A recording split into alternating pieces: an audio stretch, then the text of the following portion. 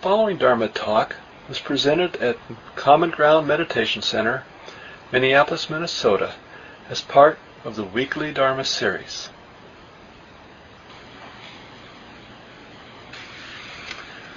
Well, good morning.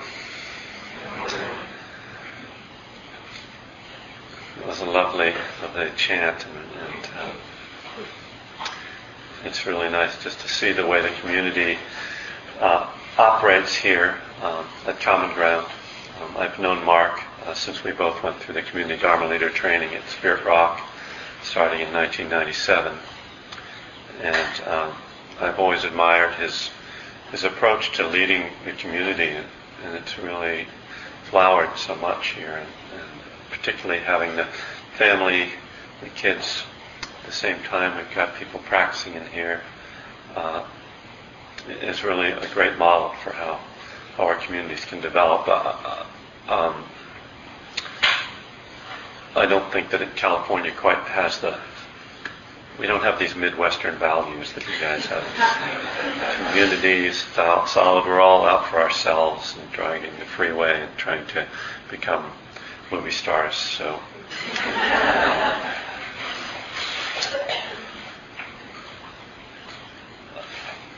but it's been really a wonderful weekend for me here to practice and be with the community. And over the years of my several visits here, I've developed some friendships, and that's very sweet. So this morning, I wanted to talk about the balance between mindfulness and effort. So both of these are elements of the Eightfold Path, which is the teachings, the fundamental teaching the Buddha gave, really how to end suffering, or how to become enlightened, or how to find freedom, however you want to define that. But this is the path he laid out. And in the translations that we get of the ancient texts, it's often said, we often use the word right to in the Eightfold Path. So it's right mindfulness and right effort. Maybe not the best translation, because it implies that there's sort of right and wrong, and that's not quite the way. I think it's most useful to think of these elements of the path. Another translation talks about how this word that's translated as right is sama, S-A-M-M-A, and it's actually related to a musical term for being in harmony, so or in balance. So I'd like to think of it as our mindfulness being in tune, or in harmony, or we want to be in harmony with mindfulness and with the effort.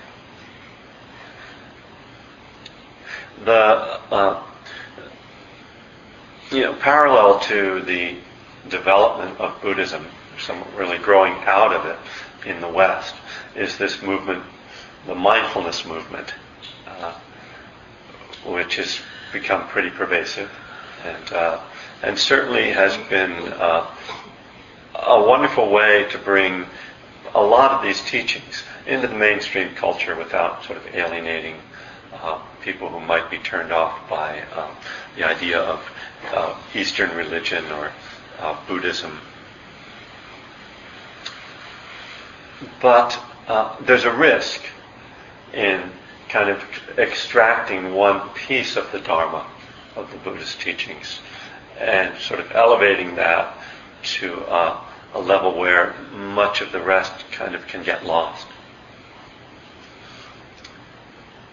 So I've been working with some mindfulness researchers, which is a lot of the stuff that's happening with mindfulness now, and this is what we do in our culture, right? We have to prove it. We have to prove it scientifically, because our own individual experience isn't credible, apparently. And this, of course, it really goes it's very different from, shall I say, from the Buddhist approach, which is very, very much personal and very much about our own experience. And how does this work for me? And the Buddha was always, and really Buddhist teachers are always putting it back on us as individuals to find our own wisdom, to trust our own wisdom, to trust our own hearts. And in fact, one of the problems in meditation practice is when people try to follow a model that their teacher told them. Oh, I want to be like my teacher and practice like that, and find that that's not working for them, but they keep doing it because that's the right way to practice, they think. And then, what I often say is that you are your own meditation teacher. I have a friend who's been a therapist for a long time, and he sort of says that he's given up really most of the forms of therapy. He doesn't. I asked him, well, what kind of therapist are you? I don't have a label. I said, well, what do you do? And he said, well, I try to teach people to have a therapeutic relationship with themselves. And I love that, and so I've adapted that to say that I try to teach people to have a meditative relationship with themselves. Nonetheless, we have this kind of research model. And so I've been working with these researchers and what they're doing. And, anytime a meditation teacher can get a job, we jump at it, I mean, the Dharma thing is all very well, but if somebody actually... I've got a contract. So this was an opportunity, they're looking for mindfulness teachers, and they're doing at University of California at San Francisco, which is a big research institution. And what they're doing research into is mindful eating. All I know about that is how to eat a raisin. So if you've been around the Dharma community for a while, you've gotten the raisin exercise. But they've tried to expand that beyond raisins, which I think is wise. Man does not live by raisin alone, and neither does woman nor any child. So I sort of arrived at this place, and they kind of looked at me and said, oh yeah, we know who you are. Okay, because they knew about my work with the 12 steps. They know, are you sure you can just come in and, we're going to be giving you a script and you're just going to have to follow this and, like a good interviewee. I was like, oh, sure, no problem. You always lie when you get in job interviews. I've never done that, but I won't have any problem with that. So as soon as I started to work with their scripts, I was like, stop, you guys, you got problems. And so I started arguing with them, and they were like, this is just what we didn't want. We wanted some person we could, shape and control. They're researchers, scientists. They want to control us. Sorry, I hope there's nobody out there. Just having fun. But eventually, one of the things that I ran into was that they had this idea of what mindfulness was. And I've been actually kind of developing a mindfulness course for another researcher. So, I've never taken the mindfulness-based stress reduction thing, which some of you may have done.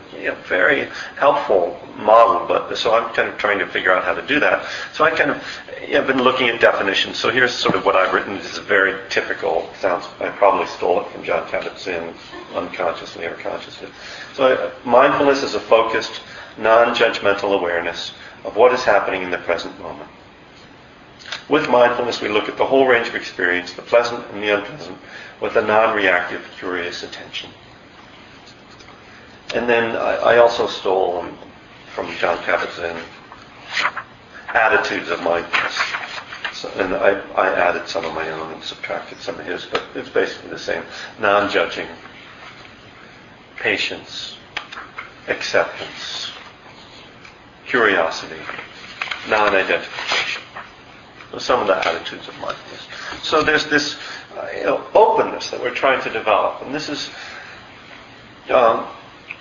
really what's very difficult for us, for probably any human being, but I can say in our culture, to engage in our experience in this way, in this non-judgmental, accepting, open way. And so this is what's really emphasized in mindfulness training, and certainly in my own practice early on. This is what we heard over and over. Just watch things come and watch them go. Just let go.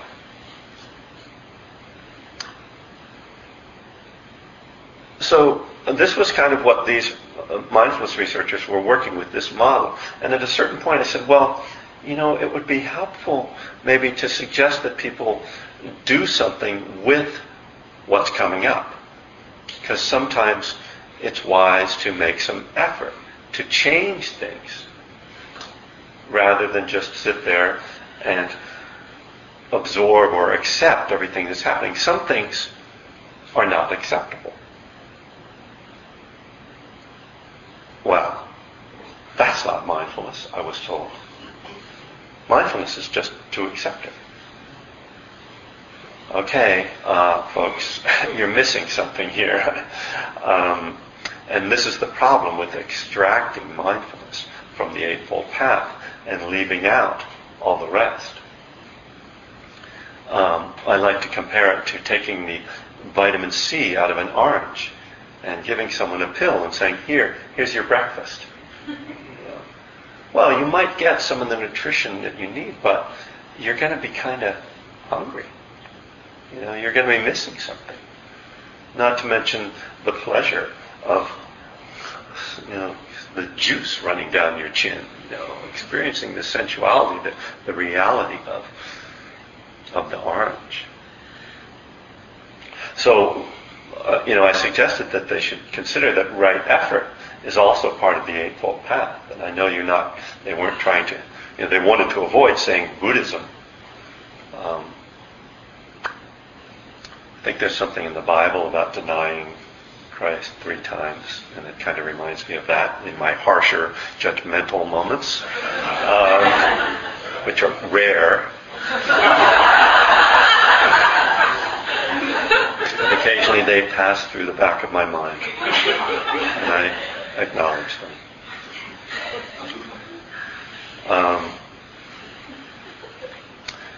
In any case, I suggested that maybe they should start to talk a little bit about effort and how to bring that in. And this really turns out to be one of the great challenges of practice. Because how do you bring effort in a non-judgmental way, in an accepting way, in an open way? So, in this is my little packet now that I'm using for trying to sort of be a mindfulness teacher. It's a little awkward for me. One of the things that I said in here is the essential answer to how to make effort in mindfulness is that we have to bring mindfulness to our effort. It's kind of poetic and mathematical and enigmatic. It reminds me a little bit of Suzuki Roshi in Zen Mind, Beginner's Mind. He's talking about effort and how you just let things come and let them go. And he says, but this is the secret to practice. How to do like what they call effortless effort. The secret to practice. So you kind of go, okay, next paragraph. What's the secret? And of course he doesn't tell you. Because the secret really is only something you can know inside. Bringing mindfulness to your effort. So what this means is that as we are sitting and as things arise, we first observe them.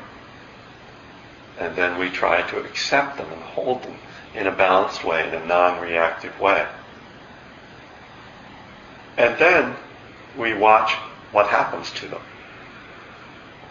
If it dissolves, if a thought comes up and you just have that thought of, vacation. Okay, no. Planning, okay. Come back to the breath, and you come back to the breath, and it dissolves. You go, okay, that was all the effort I needed. The only effort I needed was the effort to be mindful of that experience. If, on the other hand, something comes up, your mother. Use that example. Mother, come back to breath. Mother. And the story starts to come, right? The history, all the ways that she was such a failure. I'm just talking about my mother, not yours.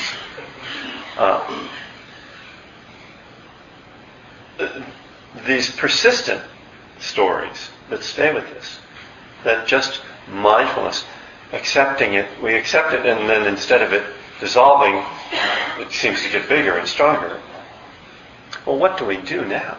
Now we've got to increase our effort. We have to try a little harder. And in fact, the Buddha has a whole other model for effort that's not at all just accepting. In fact, it's quite energetic and effortful. I know this is kind of a short morning, and so I want to make sure that I can kind of sum up this teaching without running over too much. So what I want to talk about is the four great efforts. And this is the classic teaching on right effort. And so I was thinking about an example of this morning, and one of the themes sort of this weekend, because it has been somewhat talking about depression. And so I thought I would kind of use depression as a model. And I know you're not all depressed, at least not right now, I hope. But, over the course of this winter, most of you will become.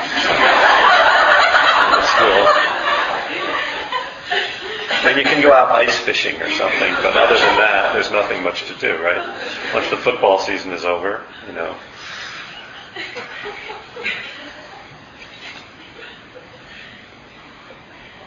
So the four great efforts are to avoid unskillful states that have not arisen, to abandon unskillful states that have arisen, to cultivate positive states that have not arisen, and to maintain positive states that have arisen.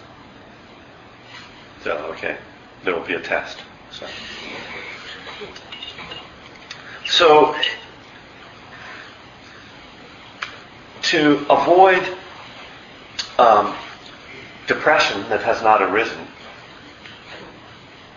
you might have a way of maintaining your, it kind of goes to the fourth effort, maintaining your positive state, which is maybe you work out, make sure you get exercise, and you have a strong social support. In 12 steps we have that program. In Buddhism we have the Sangha, so the social support, so that you're connecting with people, not lonely. Perhaps you work with a therapist, or do some cognitive work. So this is obviously for someone who has had depression or has struggled with that. They kind of have a maintenance program to keep that from arising, and it's just kind of maybe fairly light, but it's what you do to avoid that happening. This is obviously not mindfulness, but what's in the mindfulness part of this is that you are noticing, you are first of all aware that you have this tendency, and that's mindfulness.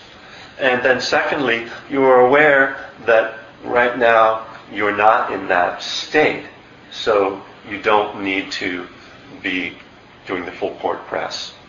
You're just kind of in this maintenance state.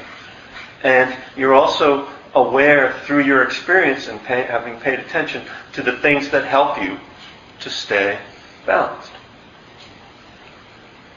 So the second one, so depression arises. Sometimes our efforts to avoid don't work. So then you ask yourself, well, what do I need now? And maybe if it's a severe depression, you need some medication, or you start to go to do more intensive therapy. You start to, work, apply yourself harder to that, to the work that needs to be done. Maybe, sometimes I find that a 10-day meditation retreat is tremendous, can really cut through some very difficult states. And so, again, we're kind of asking ourselves, what's the appropriate tool or response to this situation, to this condition? Should I just accept it? Because there's also an element of this, of any mood, that just takes acceptance, actually. That mindfulness itself has a healing quality, just paying attention. When we are...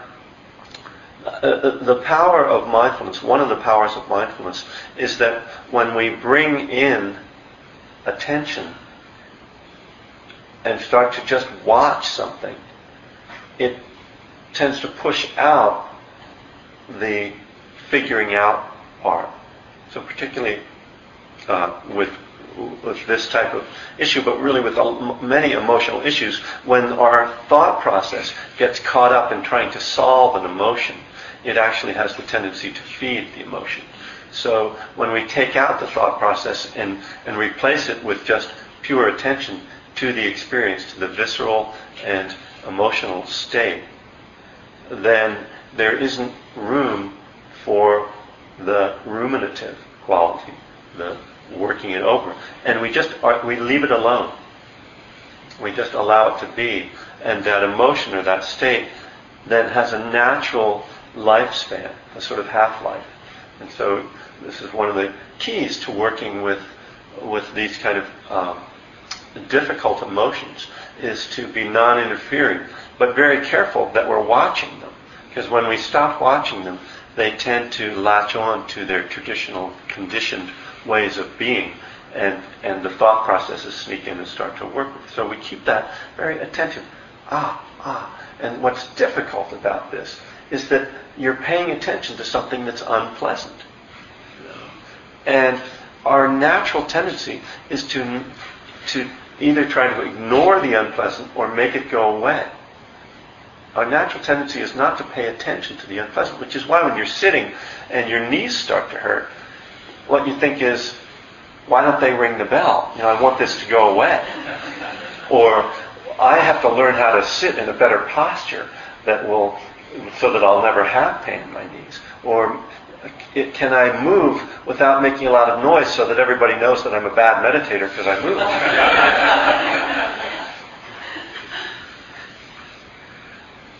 But if instead we just watch the sensation in the knee, then there's only one level of dukkha. You may be familiar with the idea of the dukkha, which is there is pain and then there is the reaction to the pain. This hurts and I can't stand it. Or I've got to make a change, and all that mental stuff that we do with it. So if we can just go and look at and feel the sensation as heat, tingling, unpleasant, but just resting in a kind of balanced awareness with it, then it's not so overwhelming. And this is the same with strong emotions. If we can rest with them in a certain way and just allow them to be at times. So this is the balance, though, between the mindfulness and effort. The mindfulness is key to this. If what we do as soon as we start to feel depressed is going to try to fix it, well, you're just kind of creating more stuff in a way. So, but if you just pay attention and you're getting overwhelmed by it, you say, oh, well, I'm just supposed to be mindful, it's okay. And you don't avail yourself of the other things. But, sometimes it's better to get up off your cushion and take a walk and to break things up. Or to go hang out with your friends instead of, I'm just going to watch how bad I feel. Okay, they told me to just be mindful. Okay, now. And then you find yourself, figuring out where you can pick up shotgun, to end all this. Oh, that was an interesting thought. Oh, okay, just come back to the breath. No, we have to use discriminating wisdom.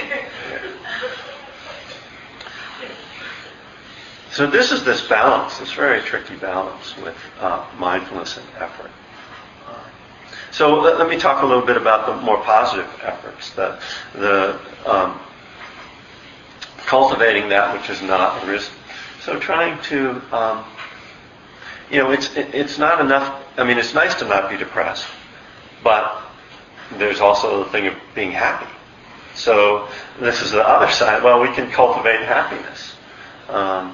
This is what my teacher James Barrow is. He'll probably be visiting you soon because he has a new book coming out, and people who write books tend to travel a lot and visit everybody. He has a book called Awakening Joy, and he's been working with this for several years, actually for a decade at least, but particularly has developed a workshop for this a few years ago. And it's really about cultivating happiness and asking yourself, well, what makes me happy? Because there's a certain way in which, I'll say Buddhists, but I don't know who, but some people can sort of think, well, happiness is kind of trivial. I have to deal with my existential angst. Go to more Woody Allen movies, and and if occasionally I'm not miserable, that's okay. But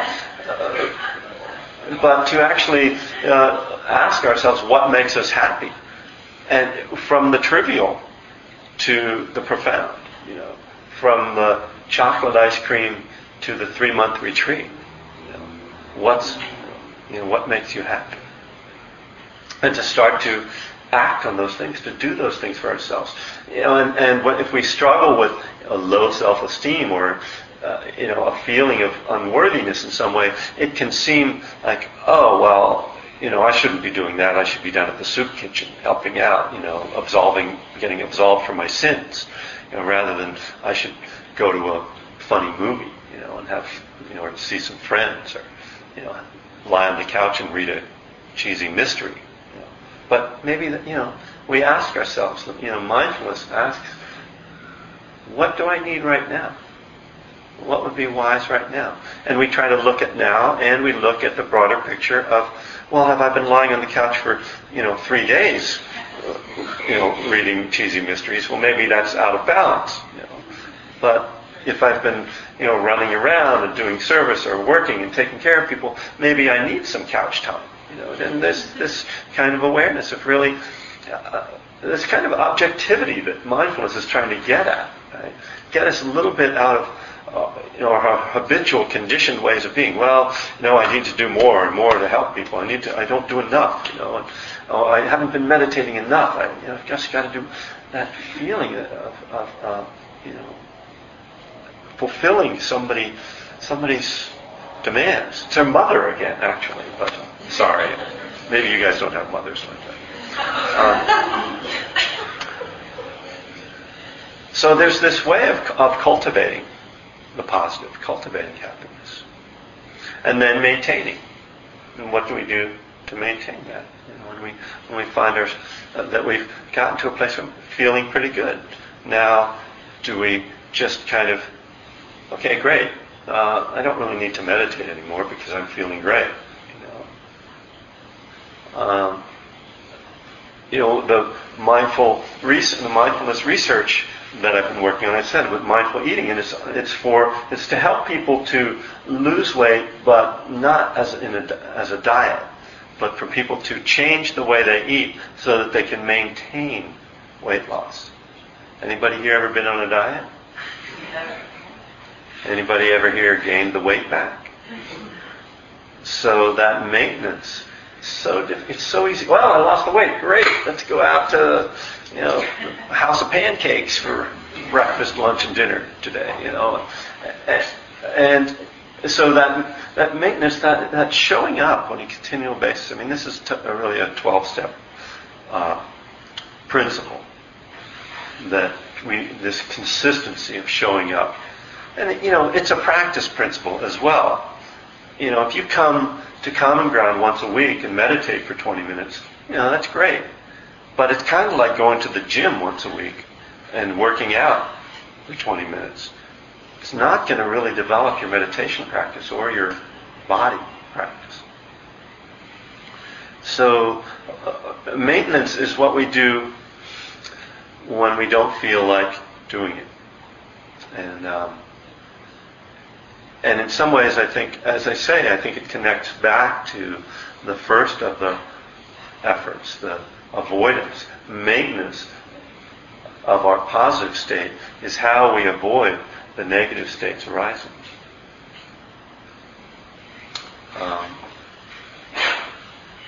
And for many people, it's the hardest part of practice, to show up continuously. People can go on a retreat and really get into it, and then a month or two later, it's kind of dissolved and they've kind of lost their energy. So bring mindfulness to your effort. What effort do you need to make right now in your practice? Don't just sit there and watch everything happening. But don't just run around trying to make things happen. Find that effort. The Buddha talks about the middle way. And it always seems to come down to that. That's why there's no one answer for practice. And in Buddhism, it's not. We can't tell you just do this and then you're fine. You're all set. And that's what we all want. We want that answer. We go to the teacher. Oh, what should I do? Well, don't know. Try this. How that goes. You have to see for yourself. You have to develop that meditative relationship with yourself and that therapeutic relationship with yourself, I'd say.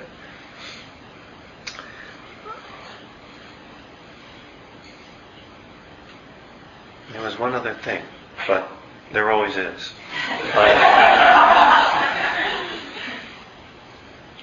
I would love to talk with you and hear your thoughts and questions.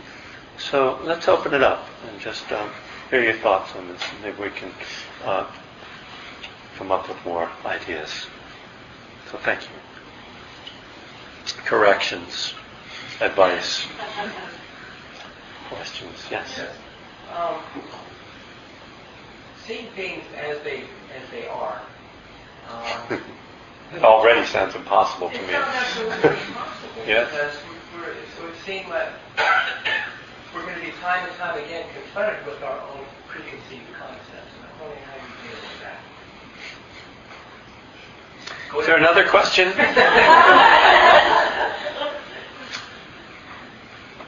Well, of course. I mean, this. We have to start with the first noble truth, which is the truth of suffering. And it's also the truth of unsatisfactoriness, of incompleteness, of imperfection. As if we're going into this practice thinking we're going to get the perfect vision of exactly the right thing to do, we're always going to be disappointed. So we do our best. Clear comprehension says that the first three aspects, there are four aspects of clear comprehension. The first three are about kind of deciding what to do. See if you have the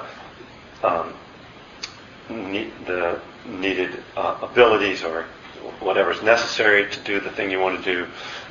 See if it's aligned with the Dharma. See that your intention is aligned with the Dharma.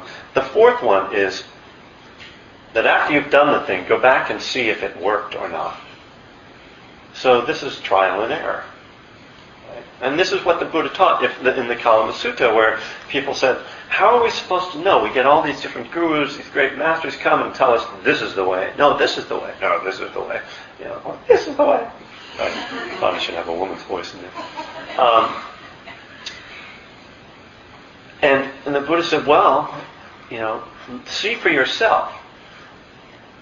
And sometimes this is, misunderstood to be do your own thing, But no, he says, try it, and then see if the results are beneficial. So try it. Look at the process of cause and effect. see what the actions you took are, and see what the effects are. I mean, this is, in fact, what the mindfulness researchers are trying to do, right, in some level. They don't trust their own experience, so they have to test everybody else's experience, I guess. But, this is really the best we can do, I think. Try it, see what happens. Now, fortunately, we have guidance from the Buddha and, of course, others. But, there's this text, and this is why people study the text, to see what did the Buddha say we should do. And, of course, then there's all the debates about, because the sutras have been passed down and adulterated, and there are some that say you should practice this way, and some that say you should practice that way. But ultimately, it comes down to this process of just seeing cause and effect.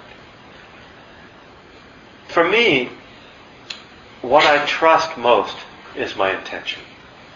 And as long as even when I make mistakes, that's okay. If my intention is basically good. And that I keep coming back to that. If I fall off, then I just come back to that.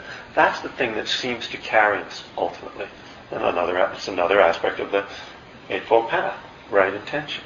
If I have that and I keep coming back to that, then ultimately the trial and error process will improve things over time.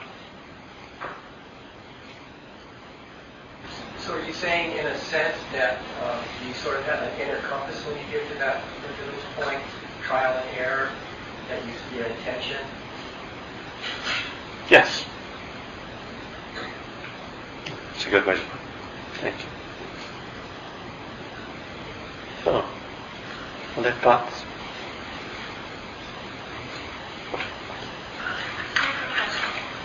Hi, my name is Karen. Hi, Karen. I'm a mom, and so the contemplation doesn't really happen in my life. I get immediate feedback, but I have a lot of little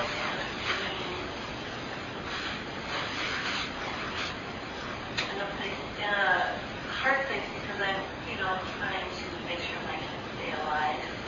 You have a hard time staying in a hard yeah, place? like because I get anxiety about, they're 6 years old and now they think they can build a fire at the party. Mm-hmm. So you have twin boys. I have 2 girls. Oh, really? They're quite vibrant. Okay. Amazing people. Yeah. And they're twins? No. Oh, it sounded like they were the same age. The way you said. How old are they? They're with a friend who lives off the house. Okay. They're 4 and 6. Uh-huh. Well, it gets better. I have an 11-year-old, so. So say some more about the difficulty. Well, I don't want to be I remember my mom coming home and the instant sort of visceral response of like, oh shit, I'm in trouble. And I don't want to be that person. I don't want to be that mom, but yet as part of being a mom, you need to guide. So I've been thinking about, the practicality of my life is that, and engendering the consistency of the practice. It's a bit challenging for me right now because I get pulled out of it when I'm navigating their experience. Mm-hmm. So the DAMA or effort, I thought maybe it was one. Yeah, you don't have time to think about that when they're burning down the house. Yeah. Well, probably not. Does that make sense? Some.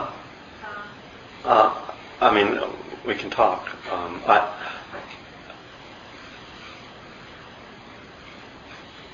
First of all, just to one of the things that I see about it's different stages, particularly parenting young children, is that some of the qualities that we might treasure in practice are not going to be available. You're not going to have a lot of time for meditation and calm. And so, yeah, there's going to be that edge, and just to appreciate that what you're doing is acting out of loving kindness. So to give yourself that appreciation, that even when you don't feel necessarily connected to a practice, that you are in fact living a practice, a really precious practice. So. It does not always feel very Right. Right. But just karmically speaking, if you're doing that if you're caring for children with that kind of concern and effort to make their lives be safe and happy and productive, you're expressing loving kindness in the most fundamental way. We don't always feel it, but that's your intention is clearly expressed through that. And, in the 12 steps we talk about we're powerless over alcohol. Well, we're powerless over our children as well. And there's a point at which we have to let go. I mean, we have to protect them, of course, and that's our job. But we can't control their lives and their minds and who they're going to be. So there's a letting go that happens as well.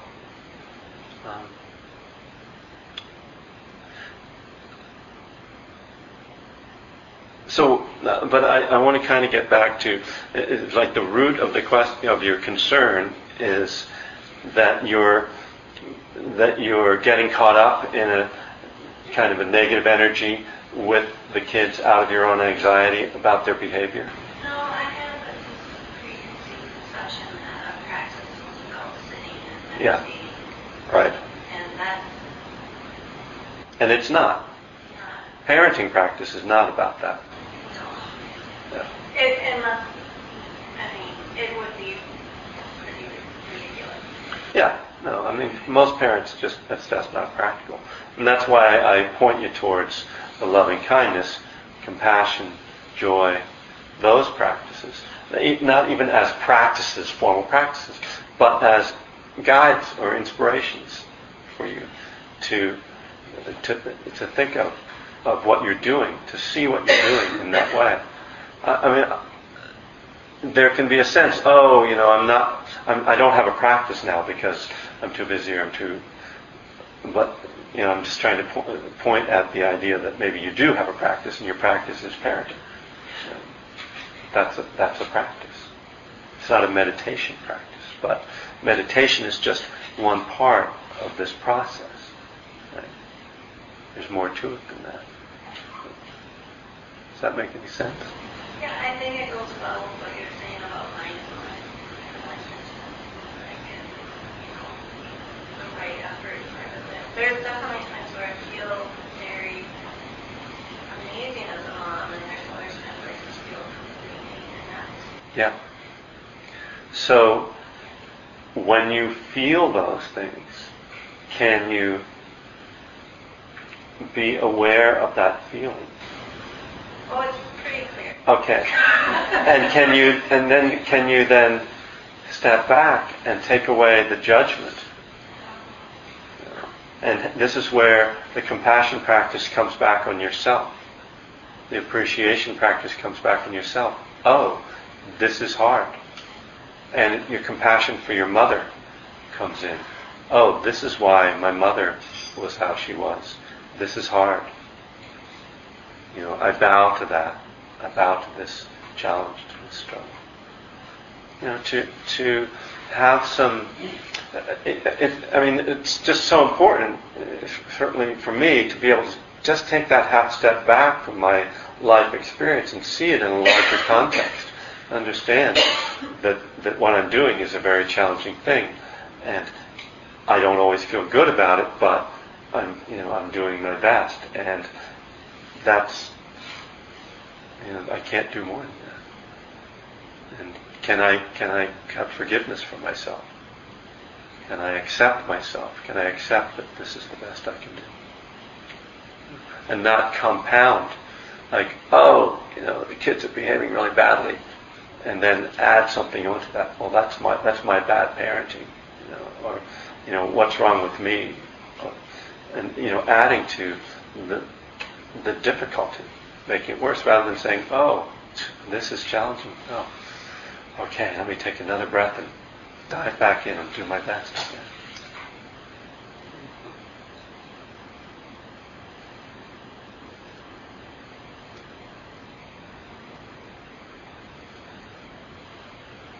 Be kind to yourself.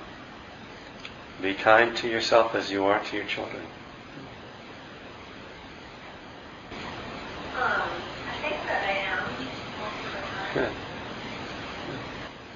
time. Good. One of my favorite images from the suttas is in the Loving Kindness Sutta, where the Buddha compares loving kindness to the love that a mother has for her children. Even as a mother protects with her life her child, her only child, so with a boundless heart should one cherish all living beings, radiating kindness throughout the entire world. So the Buddha is saying that you want to know what loving kindness is? It's mother's love. It's the love that a mother gives a child, and the father's love. That is the essence of loving kindness. And people come to meditation centers to try to get that. They spend weeks on retreats trying to get that. And you've got it every day, right there. So, thank you. Yeah. How did the researchers respond to your further input on that? Well, at first they tried to get rid of me. They said, okay, if you're so smart, show us what you would do. And it was with an attitude of like, okay, we'll look at this and then we'll say, well, they were like, we're really not sure this is working out. Maybe you could show us what you would do. And so I wrote up this really brilliant thing and sent it to them. And they were like, oh, I think we'd like to bring you on as a consultant to help us form our curriculum. And so now I'm doing curriculum development with them. It was quite a struggle. It was painful for them and for me. It's kind of the way I'm a troublemaker at heart. I think most rock and roll musicians are. And drug addicts, hippies, and all the things that I was. And so I don't really manage situations like that very well, like kind of gracefully. Oh, I think I have some suggestions for it. It's more like, oh, you guys, this doesn't make any sense. This, don't you know? And I'm kind of getting into these arguments with them, and they're getting. But we work through it, and yeah, it's been really fun. So I've gotten to be really actively involved in this project. Yeah. I'll start with an anecdote and then I'll ask a question. But, I'm from India, my name is Leena. And when I travel to India, I usually talk to the rickshaw drivers from Bombay. So I always ask them where they're from, and they usually be from a very small town up north, 500 miles away, and they'll be working for living in a 10 by 10 room with 4 other guys, making money and sending it back home. Mm. So he was very bold, and he said to me, you seem like you're from here, but you live abroad. So I said, yeah. And then he asked me what I do, so I told him what I did. And he said, why did you leave? You could have made money here. You left your family and everyone. And so then he was saying, why don't you come back? So I said, I can't stand the noise and the pollution. And he just said it like this. He said, but if your mind is quiet, what does it matter what happens outside? Uh-huh. And it's something that he took from the culture. I'm not saying he's calm all the time, but he's a pretty calm guy. Uh-huh. And what I was thinking about is what you were talking about, mindfulness and the Dharma. So our extreme sense of individualism that we have here, does it go with? The mindfulness practice helps with anxiety and things like that, but does it go with how we are connected to people? And I'm not saying that we don't, Americans or even me, we don't love our friends or other things, but in a sense of social fabric he had with the four guys who shared the room with, and his family there. That feels disjointed. Yeah. Certainly, and interesting. I mean, you say that. I live in California, and coming to Minneapolis, I feel like there's much more of a social fabric and community here than there is in Berkeley. But certainly, our culture is founded on this principle of individualism, which is worked, in very positive ways and very destructive ways, and it's this tension that's built into the American personality, the American culture, and I'm not sure I know what your question is, or that I can answer it, but so I'll just talk about what I want to talk about, which is that one of my pet peeves about the Buddhist communities is when a bunch of people come into a room and they're all silent and everybody's all spiritual, and they meditate, and then one person sits up there and everybody looks at that one person, and that person talks, and then everybody goes, bows and goes home. And they never connect with each other. And I know Mark has worked hard at breaking that cycle in this center, and more and more we're seeing that in the Buddhist communities. But for a long time, it was very much like that, and that was one of the reasons why I, as an alcoholic, was able to hide out in the Buddhist world without really revealing that all the dysfunction in my life, and I wasn't connecting with others, and it's one of the reasons that I like bringing in 12-step concepts, because in AA it's all about the community, it's all about that fabric and that connection, and how we can come in, and I would say that even the way that we practice that in AA is even more powerful than the traditional cultures where everything was kept more in the family. So if there was an addiction or a problem like that, the family took care of it. And in this culture, the AA culture, you come and you confess to the community, you share with that community, and they support you, which works better in our culture at this time, considering what's happened to our family fabric. But I'm not sure how that relates to the question about mindfulness. Oh, Dharma. right. And actually, I'm vague about the question too, but to me, it's like, here's a guy who's not studied mindfulness or anything. Yeah. It's something that is absorbed, Yeah. and what he's seen, the acceptance of probably the guys he lives with, that, this is what you have to do, you have to earn money here and send it back home. But he had such a deep connection to his family and his brother's family, and he was supporting who he saw only once a year. And I said to him, how long are you going to do this? And he was like, 10 years. And then, I go back and start to change the farm. But, the focus was so clear for him. And for me, 10 years living like this, felt like... Right. Well, traditional cultures and, Indian culture, Chinese culture, these cultures are ancient. And they're... this culture in this country is a couple hundred years old. And it's founded on this idea of start on the East Coast and wind up on the West Coast. Sort of, there's that manifest destiny kind of moving across your world. And whenever you don't like things, if you get mad at your parents or you get mad at your boss, you just quit and move on, move further west.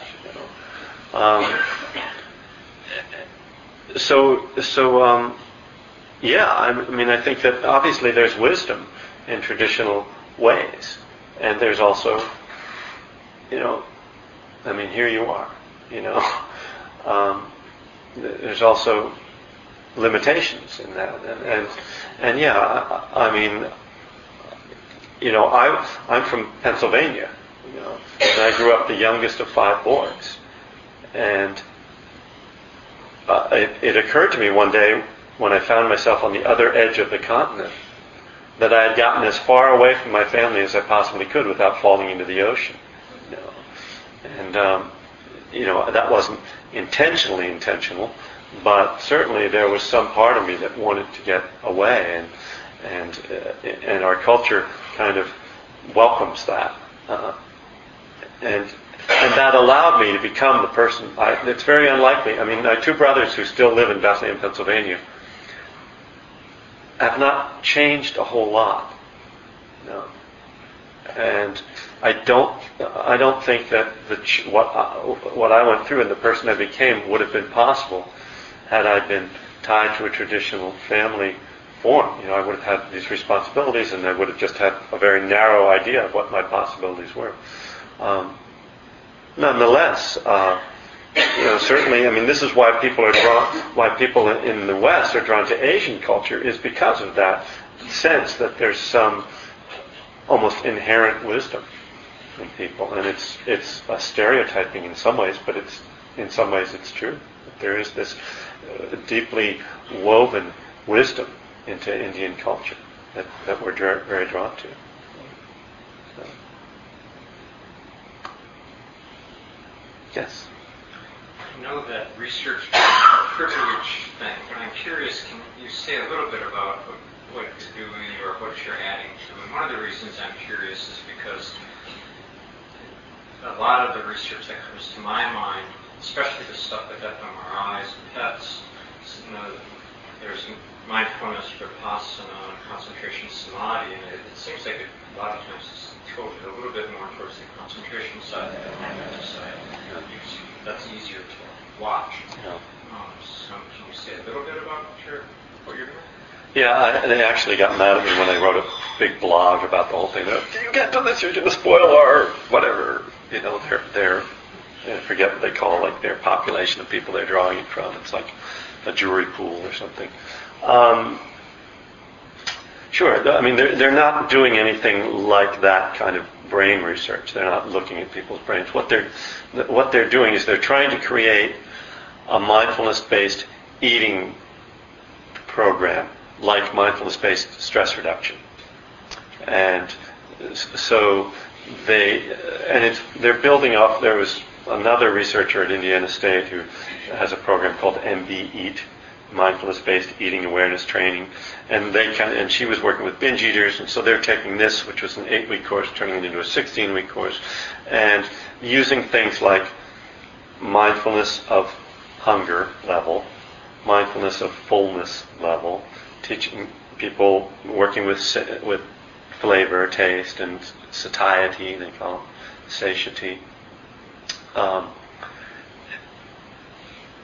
And then also educating them more about nutrition without defining, saying you should eat this or you should not eat that, because part of the philosophy behind this is that you should be able to eat anything, but a lot of it is about how much you eat. I mean, this is sort of a problem in our country, right? You go out, if I eat all this 3 times a day, of course I'm going to become obese. So you have to go against the stream, as Noah Levine says. So it's kind of, in some ways, they're fishing for answers. I mean, part of what they teach is just meditation and try to get people to be more, just bring that kind of calming, and also little mini meditations, like right before you eat, notice how you're feeling. Notice if there's this grasping toward it, and then as you're eating, notice all that happens during that process. Am I full? Am I eating past the level of fullness I need to eat? So it's and then they're they do this thing, and then they track the people for a while to see if they lost weight, see if they're staying with the program. Sort of typical stuff. They have to get 200. They have to put 200 participants through it before they have enough data to be able to make a real report. My recollection of that research is that it's usually mixed. There's nothing that works really well. Well, and I have talked to the woman in Indiana. Oh yeah, Jean Costello. Yeah, and So this project is trying to. The first round we did in the spring actually had a better success rate than hers, in terms of actually everybody lost weight. Whereas in her things, because of certain aspects of the structure of the program, some people lost weight, but some people actually gained weight. So I think there was more of an emphasis in this one on the not just on the mindfulness, but the actually what you do, the effort part. Yeah.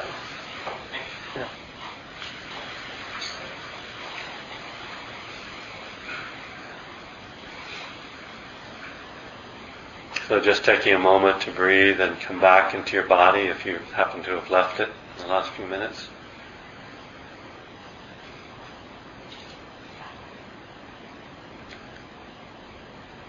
When we practice together,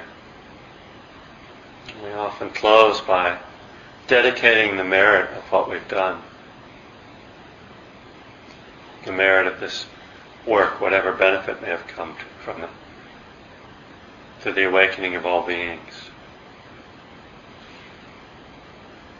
And while that can seem like a lofty ideal,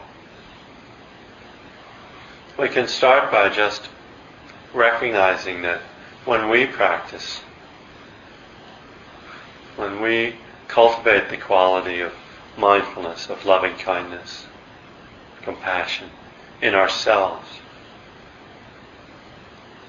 that those whom we can encounter in our lives gain some benefit from that. And as we go out into our lives and spread those qualities and touch others, that they too may spread those qualities as well as they are infused with kindness and calm from us. So in this way we can see that our practice is benefiting beings. We might not see that it's benefiting all beings right now, but ultimately this is the purpose.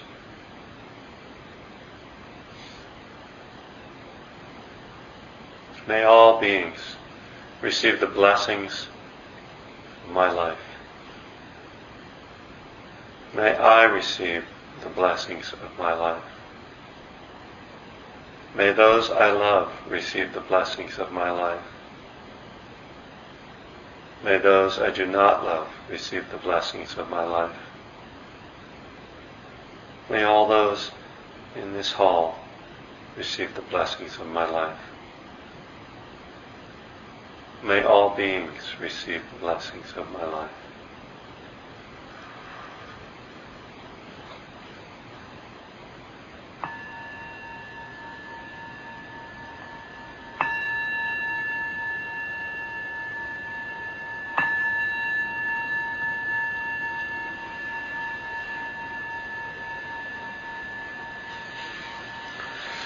Thank you. Thank you very much. Thank you, Mark, for having me this weekend. So thanks again, Kevin. Hope to see you next year, if not sooner, maybe this summer. Yeah.